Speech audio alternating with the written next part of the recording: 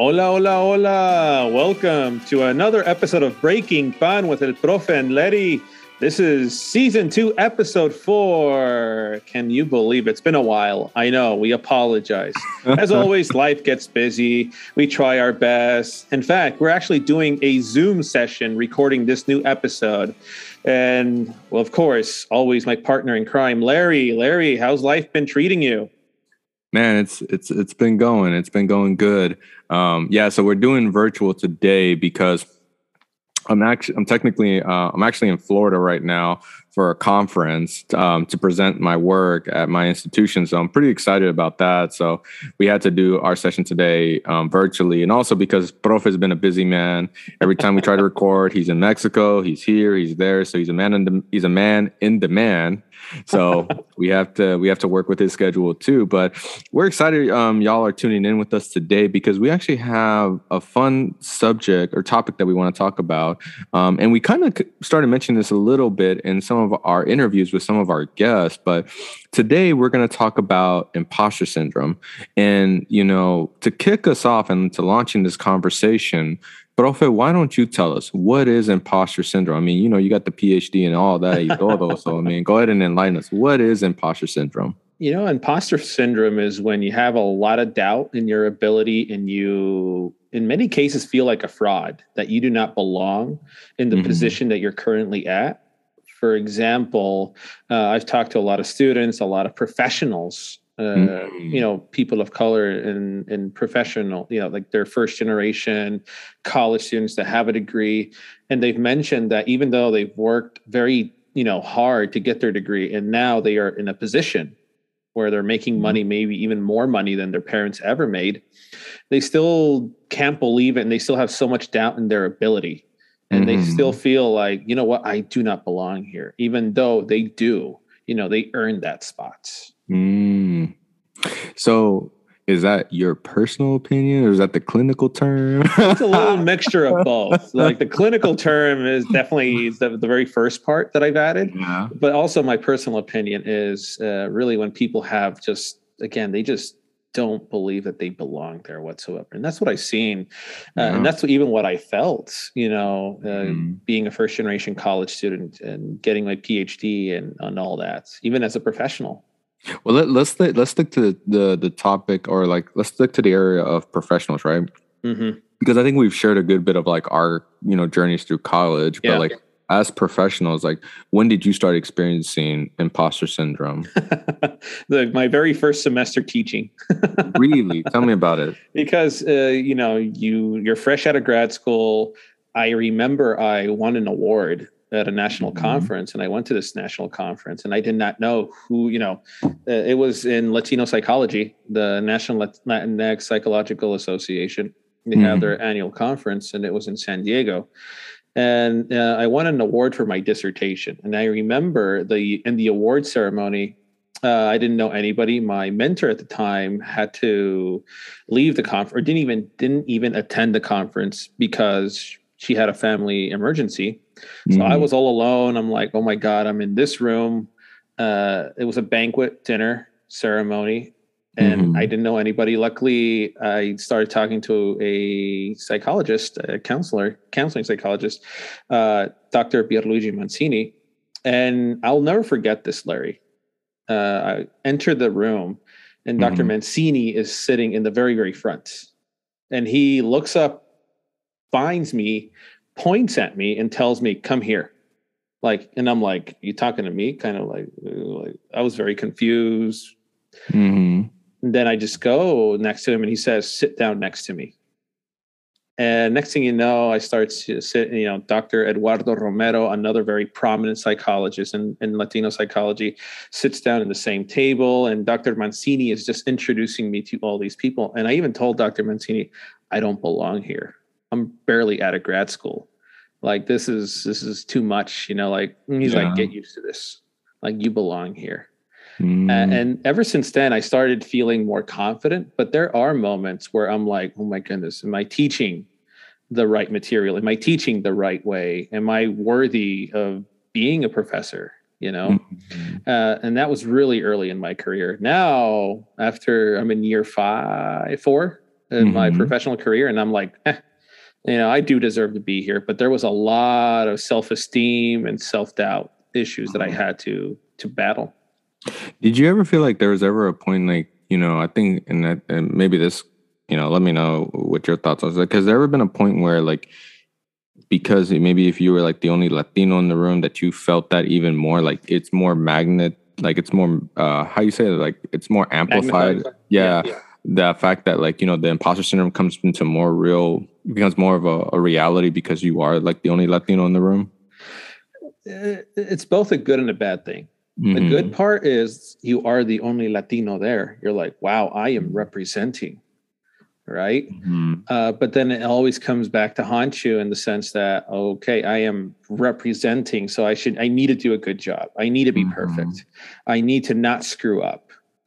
So it's like a double-edged sword where you can use it to help you or you can be used against you if you get into your head so much. But there is this extra pressure, especially for us, Larry, again, because, we got graduate degrees, we're working in professional settings that many of our people really, especially in the earlier generations, didn't get this opportunity. So we are paving the way for a lot of the future generations. And that is a lot of pressure for us. And if you think about it, and the thing is not to let that pressure get to us, which can be a challenging thing.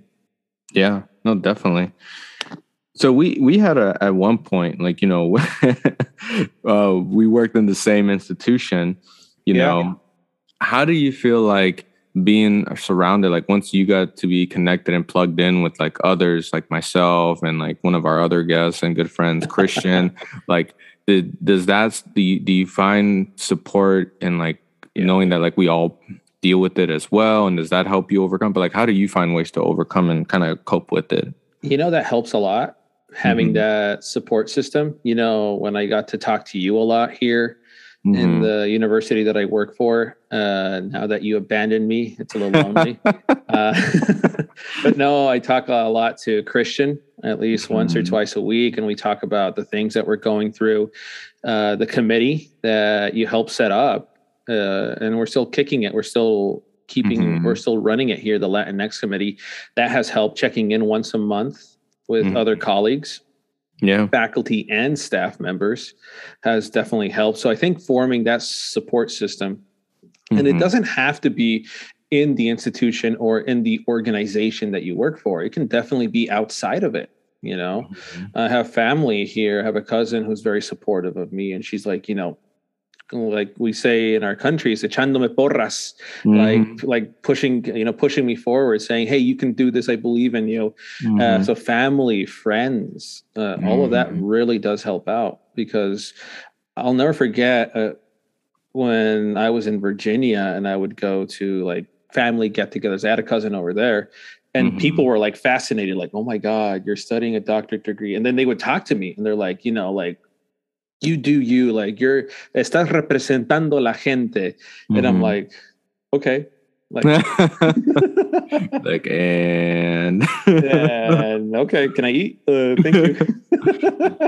But that's true. It is it's quite a bit of pressure. And I see that a lot with a lot of the students that we work with, because their family, they're the first in their family. And all of a sudden they're doing things that maybe they never imagined they would do, because it was expected of them to get a degree and help the family, but maybe they're doing more than they anticipated. Yeah, exactly. It's funny because like we see our students for where they're at and how they feel, and it's funny because it's like how you started off earlier, this conversation of the fact that like we experienced imposter syndrome from even like college days or even younger, right? And it's just now fascinating to be working in higher education where we see it now within our students, right? Yeah. Giving them the little tidbits of advice or gold nuggets on like, how do you kind of overcome it or cope with it or try to get past it? Because, that we see the potential that at one point we didn't even see in ourselves when we were going through it, right? So, man, it's crazy. It's like, how we're continuously breaking. Not only are we like professionals, but we also play so many roles in this space, right? So we do. But also what plays a role in imposter syndrome is, the market was really hot this academic year in finding a new job. Like the job market was really hot, and there were opportunities where it was maybe a director position or an assistant director position, maybe in a DEI focused position, right? Where I was tempted to apply, and I only applied to one of them just to see how it goes, and I didn't get the job. But I had a lot of doubt in myself because I'm like, no, I'm not worthy. No, I'm not experienced. No, that's, like I'm not good enough for that position. So that even prevents us, and again, other professionals from seeking higher positions, maybe that we deserve, but we probably technically deserve it, but we don't believe that we deserve it, if that makes any sense. No, it really does.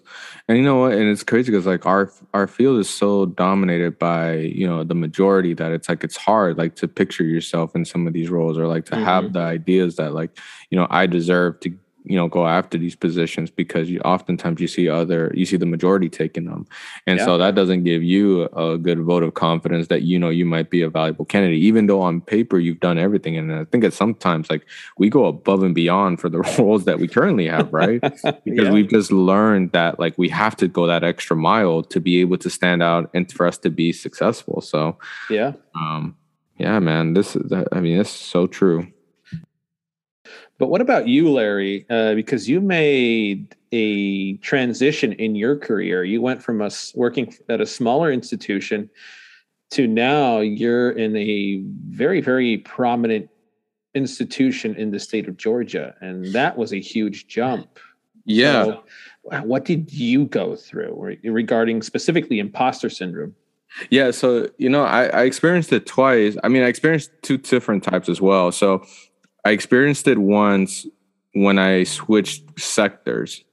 So I was working in nonprofit and I was really happy. Like I was around people of color. I had some great mentors. Like I was loving it, and when I made the switch from nonprofit to higher education, one of the big reasons I did it was because honestly, I wanted to be in the system to help create change within the system. But what I didn't realize was that I was not going to be in a space where there was less representation and more bureaucracy. You know what I mean? Yeah. And so I remember when I first started working at the institution you work at, I felt imposter syndrome there at first because I was like, well, I don't see a lot of people that look like me. The work that I was doing, like leading diversity initiatives and diversity recruitment, was still so new to the institution that, it wasn't like I could ask someone like, hey, what do you think about this idea? It was like, they were looking at me. They're like, what do we do?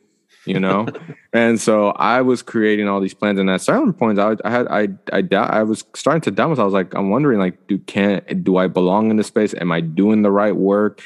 Can I handle what's being asked of me? Because people like university leaders were looking at me and asking me for guidance, and they wanted to see results. Yeah. They're like, okay, like, we don't know what you're doing, but we got to see results. And so that's when, I really felt that at first. And also like going into meetings and presenting, I sometimes felt like I was not supposed to be there because, going back to the fact that like there's no one that looked like us in these spaces. And so that was the first time. It was when I switched careers when I first started working. And then again, right now where, I went from a regional institution to now working at an R1, a Research 1 institution, right? And now being at this, highly selective, national name institution, I felt that again, because like now I'm surrounded by people that are at the top of their game, still less representation, but I mean, you're talking about people with 10, 20, 15 years of admission work that are great at their craft, that know this industry like the back of their hand. Yeah. And like, they're not, and I don't have to question them. I mean, they really know their stuff. And so like, I felt that at first when I think I called you and I told you, man, I was like, I don't know if I belong in this space, but like, I just did my first data presentation for an alumni association about enrollment for underrepresented students, and it was so well received. Like, I legit left that meeting, and I'll never forget, there was like an assistant dean for student affairs from George Washington, and he told me, he was like, son, you keep doing what you're doing. You got a promising future in there. And that's what I needed. And he was a person of color, and that's what I needed, to be able to say, like, these last 3-4 months that I've been at this institution, to be able to say, okay, like, I'm on the right track. Yeah. Because up to now, I was like kind of wondering, like, every morning when I park my car or when I get off the train and I see, this beautiful campus, and you're seeing all these intellectual students, these highly competitive students, and the great work, and when you walk by and you see the history of like what this institution has done, and like the impact it has made, in society, it's a little intimidating, and you're just hoping that you're able to do one thing to help, really lead this work forward. And so similar, diversity initiatives. So all that to say, man, like, I felt it twice, like 2 big times in my profession, switching, but also now like moving up, right? But I just, sometimes you just need those comments from those big people make all the difference for me. Like the validation to be able to say like, hey, you're doing good. Keep going. Those little victories mean everything. And they really make you feel not only that you belong there, but that, you're going places, that it really gets all, like, again, going back to the definition of imposter syndrome, it gets rid of your doubts. It gets rid of that sensation that you feel like a fraud. Now, I have a question for you, and I just want your perspective. So we see, especially people of color have high levels of imposter syndrome, and especially we see it among women of color. But as we are seeing, there's a lot of people of color, students of color, that are getting these degrees, that are getting educated. Do you think maybe a decade from now, we're going to see a lower level of imposter syndrome among people of color? So I would say yes and no. Okay. Wow. And here's what I mean. And let's look at it specifically within our industry, right? Because I think this will look different when you look at the different sectors. When we see more, minoritized and underrepresented students getting more degrees, taking more jobs, that's great. I think we'll start combating imposter syndrome to an extent. I firmly believe that we'll start kicking imposter syndrome's butt, like super hardcore, once we get to those top levels. Because here's the reality. If I don't see myself, or if I don't see others that look like us in the top positions that have the most influence in governing institutions, or in policies, or budgeting, you can get to a certain point, but then you're not seeing the representation at the top, right? Because then I think we have is then, like, we see ourselves here, but we're not seeing ourselves at higher level, and that's what I think is the boundary. It's like, it's where do we want to set our mentality? That's why it's a yes or no, right? It's hard for me to answer this, because it'd be great to see more of us in our industries from a student affairs or a faculty side. But I mean, you really want to talk about kicking imposter syndrome, get us at the top, and then finding a way to bridge and being able to create a network or a mentorship to help guide and show others the ropes to get to the top. I think you and me do a great job at this. And, I'm very humble. I'm not one to brag on like one of our other close friends, but I think we have, you and me have this philosophy of, in higher education, to pay it forward, right?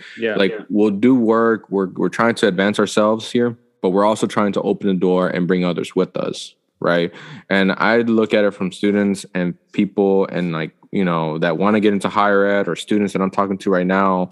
When I was out, when we were working together, like, with the Latino association, like I remember I had a couple students that would ask me about like what's it like to be in higher ed, and I told them the realities, but I also tell them like, it's one of the most rewarding industries, and I gave them tips of like, this is what I would have done had I had the information and the knowledge what I know now. This is what I would advise you, to how to help you to, for you to, and then again, here's the things that you need to be aware of, right? Mm-hmm. So I think it's a yes and no. I think we'll see it. What about you? What do you think?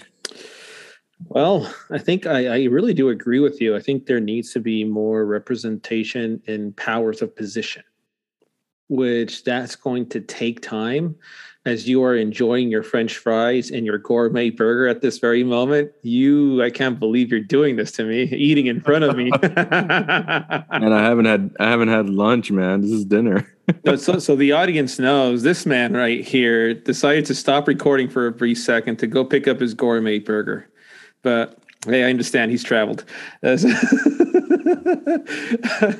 is Larry, guys. I cannot. So I do believe there is hope, but we just need to be so patient. And I do believe that the later generations will have, at least that we'll see lower rates of imposter syndrome, but I do believe it'll still linger among the Latinx, African American, populations of color, which is sad because we really are very talented. We really have so much to give in all levels of industry and in all types of industry, but it's also a matter of believing that we do. And unfortunately, I think we face so many barriers at times that it does, in many cases, squash our self-esteem and our beliefs. Yeah. It's another thing is that I think we need as a group, as a people, to be more united, right? Yeah. I love this saying in my fraternity. It's like, en la unión está la fuerza. In unity, there's strength. Mm-hmm. Because, we have this, sometimes we do this thing to ourselves as a group of people where like, one makes it to the top and it's like, we're going to try to bring that person down, right? Yeah. Or we make it to the top and we forget to create the pathway to bring others up with us, right? Yes. And so we have to also continue moving forward, but also like creating the pathways, mentoring, and staying united as people, so that way we can all talk about it. Like I think in any form, like, even if we get, we take over these, if we take over and then we take more roles and then we see more representation in leadership, because it's going to happen. I mean, it's just the way the world's going right now. Mm-hmm. But, we're always going to deal with imposter syndrome because of, whether it's the racial history of the United States, whether it's the audience that you're working with, or the sector that you're in. You're always going to find it in some way. I mean, then there's even like the first gen imposter syndrome, right? Being the first in your family to do a lot of things, right? Mm-hmm. But we need to stay collective as a group of people, be united, and help each other through it all. But that's how we really get together. I mean, I think that's how we beat imposter syndrome, and I think I'm really proud of the fact that, like, we've been there for each other to do that, but like we've done that for the students that we work with at the institution that you work at. But even I'm doing it little by little here now at my new institution. Like we pay it forward because See, it's that chip that you're eating. I tell you, you're eating that chip, and now it's making you choke. Right. But what I want to say is like we're doing this. I mean, we're really doing this work, and I'd love to see more of us do this, like the way, really pay it forward. I think like that's how we really start beating imposter syndrome. Well, Profe, let me ask you this. Yeah. I think, because we talk about it from a collegiate standpoint, but like for professionals, what's one advice that you would give to like a young professional, trying to come up that's dealing with imposter syndrome? Believe in yourself. You've earned that place, that position, that job. You've earned it. And the harder you work, right? It's all about perseverance. You persevere, you push through, you break down the barriers that you will encounter, and you will grow. And it's okay to make mistakes. You don't have to be perfect in the job that you got. You know, it's okay to make mistakes as long as you keep on learning. And that's what's going to help you grow. And that's what's going to help you move up because you belong there. That's the advice I would give them. Love it. Love it. I think like with me, it's funny, like, kind of like how you just said about like, the little wins, cherish and take those little wins, when they happen, don't just, brush it off, like own those, take in those wins because, man, they'll carry you. And then just honestly, just to build off that, man, yeah, like what you said, believe in yourself. You got to because we didn't make it this far to quit. No, we did not. We've paid our dues and we're still paying our dues to move up, So no, I completely agree with you there, Larry. Right. And please don't choke on that pickle. I got no pickles. Oh my gosh, man. You look like a pickle, okay? French fries, bro. Chill. And I see what you're trying to do.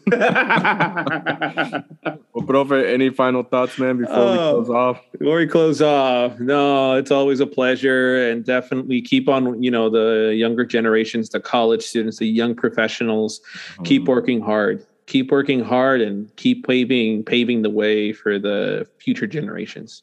Yeah, and never doubt yourself. And anytime imposter syndrome kicks in, just kick its butt back. You deserve to be in the spaces that you're in today. And I think this is another thing I forgot to mention. Like, don't compare yourself to anyone else. Oh, yeah. Your road and your journey is unique to you, so cherish it. And hey, it's one life. Like don't chase someone else's dream. Chase your own. Definitely, because again, everyone makes their own path. Everyone has their own path. Mm-hmm. So I tell that to students, like, if you finish in 4 years, that's great. If you finish in 5 years, that's great. You do you. This is not a race. Right. Well, with that, folks, we're going to close off until our next episode. We have a special person that we are excited to interview. So stay tuned for the next episode. Profe, any last thoughts? Any last words? No, just please don't choke on the pickle.